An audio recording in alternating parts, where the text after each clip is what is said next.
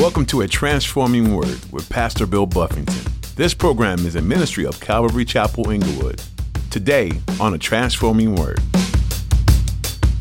We're always worshiping God in response. We celebrate what He's already accomplished for us. And so it's been said, as far as someone with the peace of God, it's not really possible to have the peace of God unless you first have peace with God.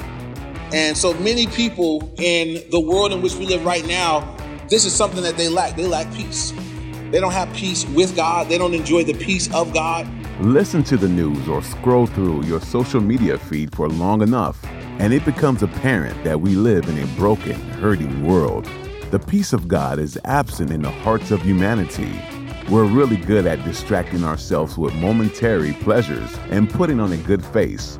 But deep down, we're falling apart. As Pastor Bill will encourage us in today's message, God can provide the peace we need. And once He fills your heart, He wants it to overflow onto the lost world around you. Now, here's Pastor Bill in the book of Leviticus chapter 3 for today's edition of A Transforming Word. Today in chapter 3, we're looking at the peace offering. And this is the last of the three kind of voluntary offerings. The two that's going to come after this are offerings that you have to do because you transgressed or you sinned. But this is the last of the three free will offerings. You did this voluntarily. It was an act of worship to the Lord. And it has to do with part of it was them celebrating the fact that they had peace with Jehovah because of what he had done for them. And so this was a celebratory type of offering. It was something they were doing. They were just thankful. They were celebrating. It was done congregationally. So the whole camp of Israel would come out and do this. But it was also something that a person could do all by themselves. If they were just feeling especially just warm and fuzzy or just, man, I just want to bless God today, they could go down and offer a peace offering to the Lord. If God had shown special favor in your life or blessed in some sort of way, they could go down and offer up this offering. So look at chapter 3, starting at verse 1. It says, when his offering is a sacrifice of a peace offering, if he offers it of the herd, whether male or female, he shall offer it without blemish before the Lord. And so one thing right out the gate, this peace offering, it's as he offers it, it could be, we're going to get three different ways it could be offered. Similar to the other offerings, there were three different ways it could be done. So it could be something from your herd, something from your flock, or it could be a goat. And we'll go back through each one of those. Pretty much this chapter breaks down into those, a long explanation of how to bring this offering forth. Rather it was from the herd, which was the large animals, the oxen, or it was from your herd, or if it was from the sheep, or it was an oxen or a goat. So it had to be without blemish. Unlike the burnt offering, which had to be a male, this one could be a male or a female. So it didn't have to just be a male. It could be male or female. And then verse 2 says, and he shall lay his hand on the head of his offering and kill it at the door of the tabernacle of meeting. And Aaron's son, the priest, shall sprinkle the blood all around the altar. So I want to kind of look first at why they would bring forth this offering to the Lord. And then we're going to walk through the different steps. The person offering it, what their job was, the duties for the person doing the offering, the duties for the priest that was going to offer it up. And then later on, the distribution. This offering was different as well because it was one where the person offering it would also be able to partake of some of it. So first of all, why would a person be coming to offer a peace offering? And, we've heard that term in our culture.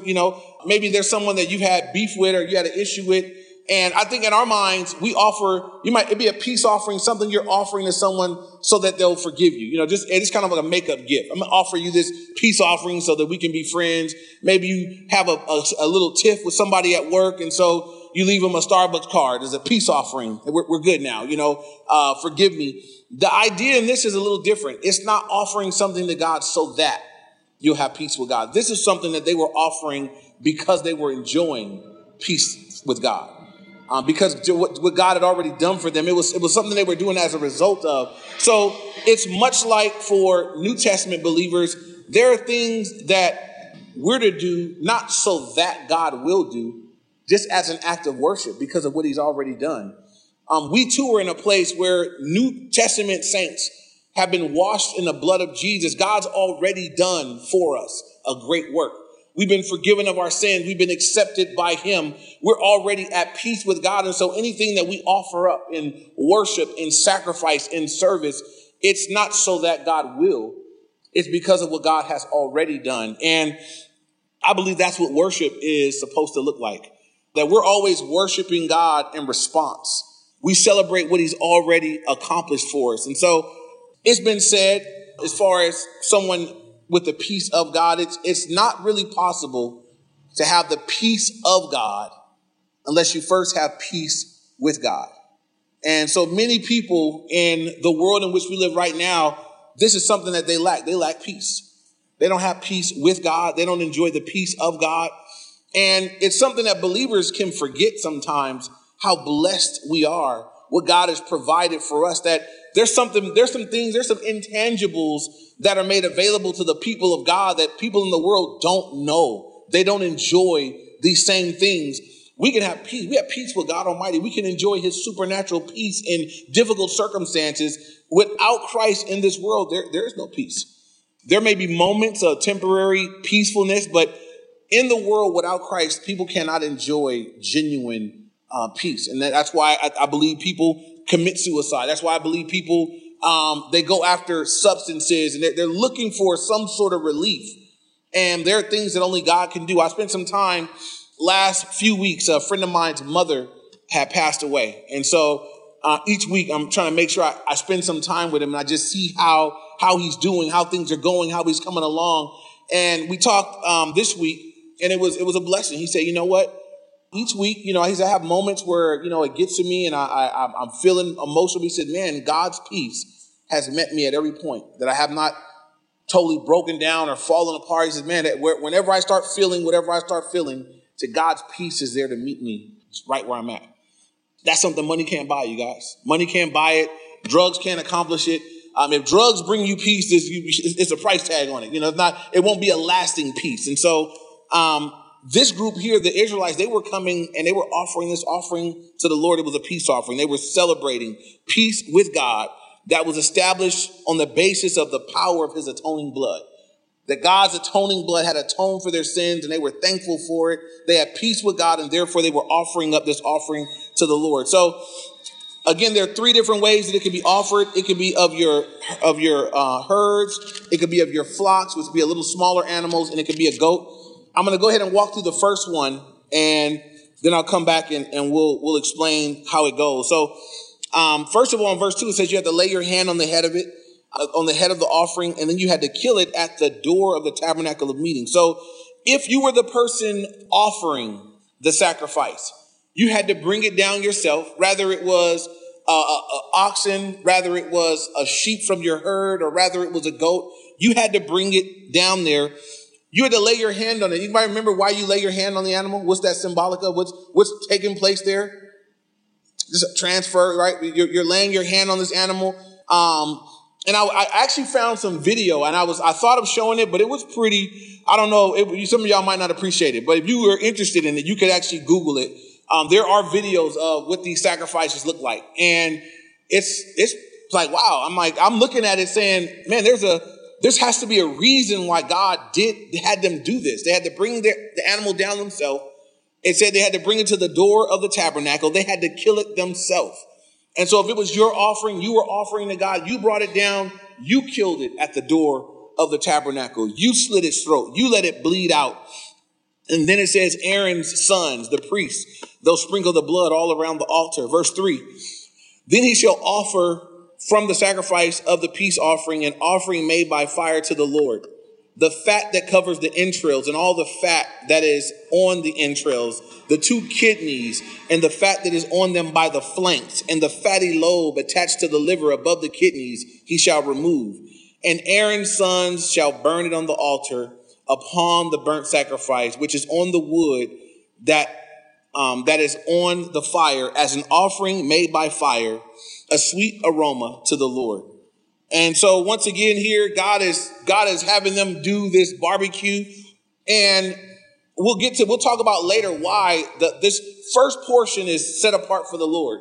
It's the fat, the liver, the fatty lobe, and all the fat around the fatty lobe that's attached to the kidneys. All this stuff is going to be removed. And I just would throw it out there to you guys. How come you think this is God's portion, they're going to get to eat the good stuff? They're going to get the thigh, they're going to get the breast, but God's getting the fat, the liver, the kidney, the fatty lobe, the fat tail with the fat around the tail. Now, I'll say this. Anybody that barbecues, what smells best when you barbecue? The fat. That's the best. If you barbecue a rib with a little bit of meat and a whole lot of fat, it smells good. You know, it's not good for you, but it smells good. Some of the best smell in most people's households in the morning is bacon. It's fat. Just crackling in the pan. Kids start waking up early. You want to get kids up for school, just start burn some bacon fat. Everybody be up. Mom, I'm up. What's for breakfast? You know, they smell the bacon fat going or whatever. It smells good. Had to smell good on the barbecue. And this was going to be God's portion. We'll talk about it a little more at the end, but it used to be thought that God was having the best part for himself. But in hindsight, people look at it now and they say, wow, part of what God had them do in the command was he was keeping them healthy. He said, you guys can't eat this part. You guys offer that part to me. You go ahead and burn that in the offering to me. And you guys eat the other part. And so while the nations around Israel were eating the fat and the fatty lobe and the kidneys and all the stuff like that, probably getting sick and diabetic and everything else. And, Israel, they were free of these things. And we're going to see this a lot in Leviticus where there was in God's commands of what to do. There was wisdom beyond technology. There was wisdom beyond medical profession. There was wisdom beyond what they possessed at this time. God just saying, look, I want you to worship me like this. But as we look backwards now, we look back and say, wow, if they hadn't have done that God's way, they would have all been sick. We'll see later on in Leviticus, God had given them special instructions about when they got to go potty. They were a large camp of people. They didn't have sewage and plumbing and toilet bowls and all the nice amenities that we have today. So kind of like what cats do. They would go dig a hole, do their business and bury it up. What God told Israel to do is you go outside the camp. He told them how far away from camp to go. You go, don't do that in your camp. Y'all will all be sick after a while. He said, but you go way out of camp and you dig a hole and you do your business and you come back to camp. And again, you look at that now and think, yeah, if they had been doing that in camp, that would have been nasty. And they would have probably been getting sick. There'd have been disease and everything else. And so you just see that God's commands and God's instructions many times, we think they're prohibiting us from something, but they're really protecting us from something. And some people resist the commands of God. They resist his rules. They resist they feel like God's trying to keep something good from me. And God says, no, I'm really keeping something bad from you. I have all wisdom. I know everything. So this was the portion that was going to be offered up to the Lord. So once again, these would be the three options. It could be an animal from your herd. It'd be the oxen or cattle. It could be a lamb from your flock. It could be male or female. Or it could be a goat from your flock, which also could be male and female. So the person that was presenting this offering to the Lord, first they had to bring it out to the door of the tabernacle. They had to lay their hand on the head of it. They had to kill it themselves at the door of the tabernacle. And I thought about that. As they killed it themselves, they're going to have blood all over their hands. And everybody here familiar with that term? If something that you should have stepped in and done something, you're like, I'm going to do something because I don't want that blood on my hands. I don't want that guilt on me. I don't want the blood of their whatever on my hands. Well, when they did this sacrifice, they would have the blood on their hands. Quite literally, it would be blood on their hands. And I believe this is the way that God wanted it. And so I was contemplating that earlier, like, God, how come you want it? It's just really gory. It's animals, there's all this blood and all these things. Why did you want them to have this visual? Why did you want them to experience what it was to kill the animal and see the blood and split it apart and set apart part of it to you? And I think God wanted them to always know this, because we forget it in our culture right now. That's why we're told to do communion. Don't we forget sometimes that our peace with God was very costly? Sometimes we forget that. Sometimes we just get going and we forget. And that's why God said, I want you to do communion. I want you to have communion as often as you do it. I want you to do and remember to me. I don't want you to forget that it was a bloody mess for you to have peace with God. It didn't just so happen You didn't just end up having peace with God. It was a bloody mess. And that blood is on our hands. When I read the story of the crucifixion of Jesus, it's not the guilty Roman soldiers. It's not the guilty disciples. It's the guilty sinners, of which I'm a part of that group. I had a hand in them hanging him on the cross. I had a hand in the nails in his hands and the nails in his feet. We had a hand in all those things. That blood is on our hands. And it costs something for us to have peace with God. And so here, it's going to be bloody and it's going to be messy, but it's also something that they're celebrating because something great is accomplished in it. And then last, as they removed all these parts, the fat, the kidneys, the fat tail, the fatty lobe attached to the thing, all this was going to be, those meats, all that fat was going to be put on top of the offering and burned up to the Lord. Now look at verse 6. If his offering is a sacrifice of peace offering to the Lord of the flock, whether male or female, he shall offer it without blemish. If he offers a lamb as his offering, then he shall offer it before the Lord. And I want to just point this out because God gives three options. You remember when he did the burnt offering, he did the same thing. He didn't want anybody to be left out. He didn't want someone to not be able to worship because they were poor, because they didn't have very much. He said it could have been a oxen, and he went all the way down to a pigeon or turtle doves that pretty much anybody could get in the game and participate in this thing. Well, as we look here at the peace offering, we got the same structure going on. The oxen would be expensive. So if you were wealthy, well-to-do, and had large flocks and herds, then that would be where you were offering a peace offering from. Maybe not, though. Maybe you were scaled down in the financial structure that day, and you could say, I could offer one of my little sheep. That's what I could offer to the Lord. Maybe you didn't have that to offer, then a goat. A goat then and a goat now. It ain't real hard to come by, and they're not real worth a whole lot. So you offer that goat up to the Lord. But God had made it possible for everyone to participate in some way. I believe the same is true today with regard to worshiping him, with regard to celebrating God's faithfulness, God's goodness. There isn't any classes within the body of Christ. Everybody can participate. Everybody can worship. Everybody can enjoy what the Lord has provided. We all have something that we're able to bring to the table. We have something we're able to offer up. And so it could be of the flock, whether male or female, has to be without blemish, had to be perfect. Verse 7, if he offers a lamb of his offering, then he shall offer it before the Lord. He shall lay his hand on the head of the offering and kill it before the tabernacle of meeting. The very same thing. Aaron and his son shall sprinkle the blood all around the altar. Then he shall offer from the sacrifice of the peace offering an offering made by fire to the Lord. Its fat, its whole fat tail, which he will remove and close to the backbone. The fat that covers the entrails and all the fat that is on the entrails, the two kidneys and the fat that is on them by the flanks and the fatty lobe attached to the liver above the kidneys, he shall remove. And the priest shall burn them on the altar as food, an offering made by fire to the Lord.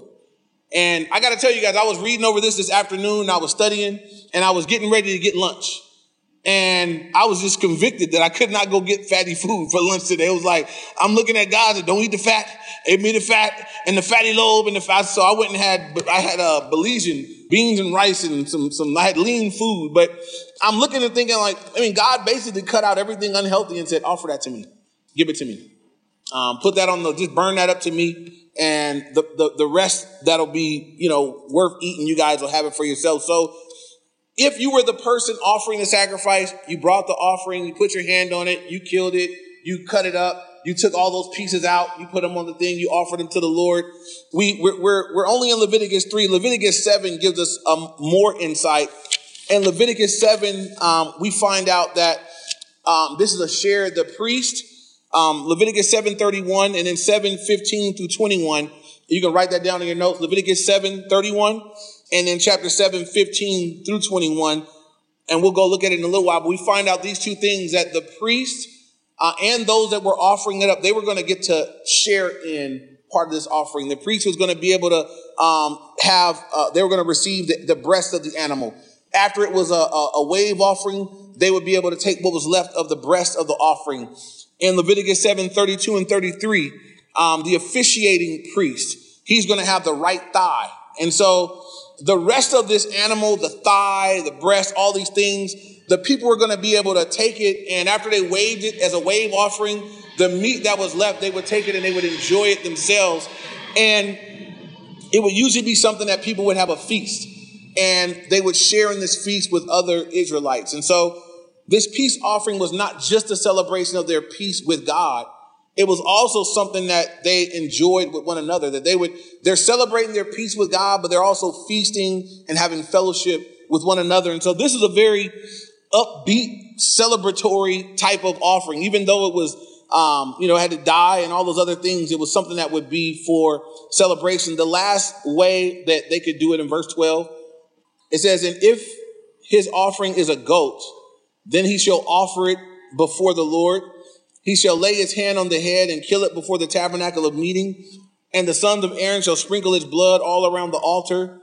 Then he shall offer from it of his offering. And as an offering made by fire to the Lord, the fat that covers the entrails and all the fat that is on the entrails, the 2 kidneys and the fat that is on them by the flanks, and the fatty lobe attached to the liver above the kidneys, he shall remove, and the priest shall burn them on the altar as food, an offering made by fire. And we see that phrase again, for a sweet aroma.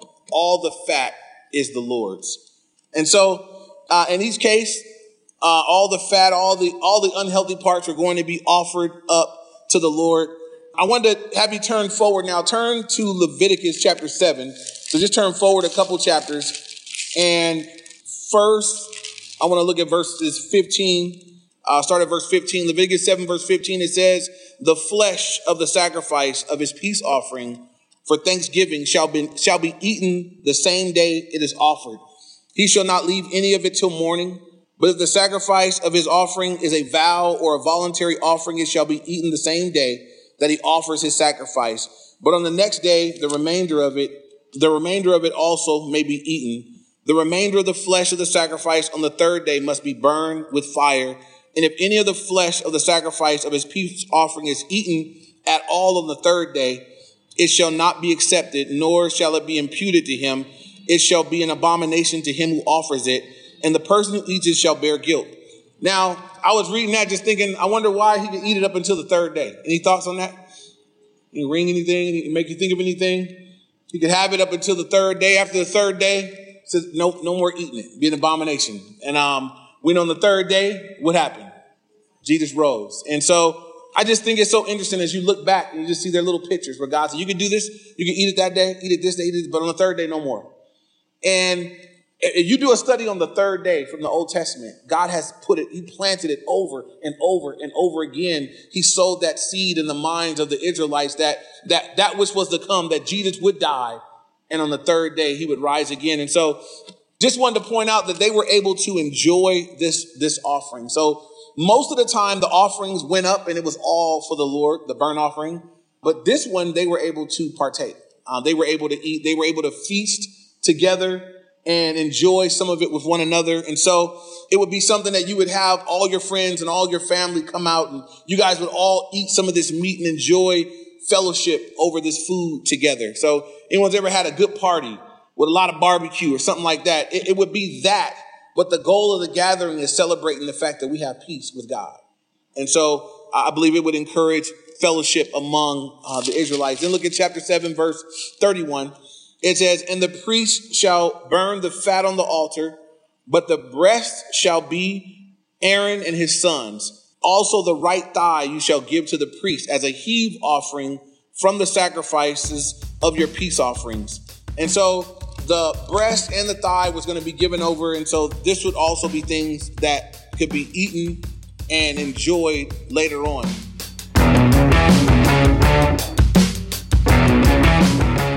You've been listening to another edition of A Transforming Word with Pastor Bill Buffington of Calvary Chapel, Inglewood. Thanks for tuning in. The book of Leviticus is full of relevant content that can still be applied to us today. Yes, even the Old Testament book that seems to just be full of rules and regulations. It's full of the grace of God. No matter how many times the Israelites seemed to misunderstand or misjudge God, He still forgave them. He still gave them chance after chance and gave them what they needed. How many times in your life can you see that God has done the same for you? He gives grace even when we make mistakes. He gives grace even when we don't deserve it. He gives us chance after chance after chance. There is no one else like Him. If you're struggling with your own mistakes and are having a hard time accepting the grace of God, we love to connect and pray for you.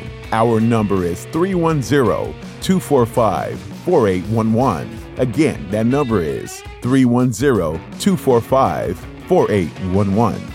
And if you're ever in the Inglewood area, we want to meet you in person. Our service times are on Sundays at 10 a.m. and Wednesdays at 7 p.m. If you're unable to visit in person, we stream our services online too. For more information, such as directions and links to media pages, just visit CalvaryInglewood.org. Again, that website was CalvaryInglewood.org. Next time, Pastor Bill will continue teaching through the book of Leviticus, and you won't want to miss it. Learn more next time, right here on A Transforming Word.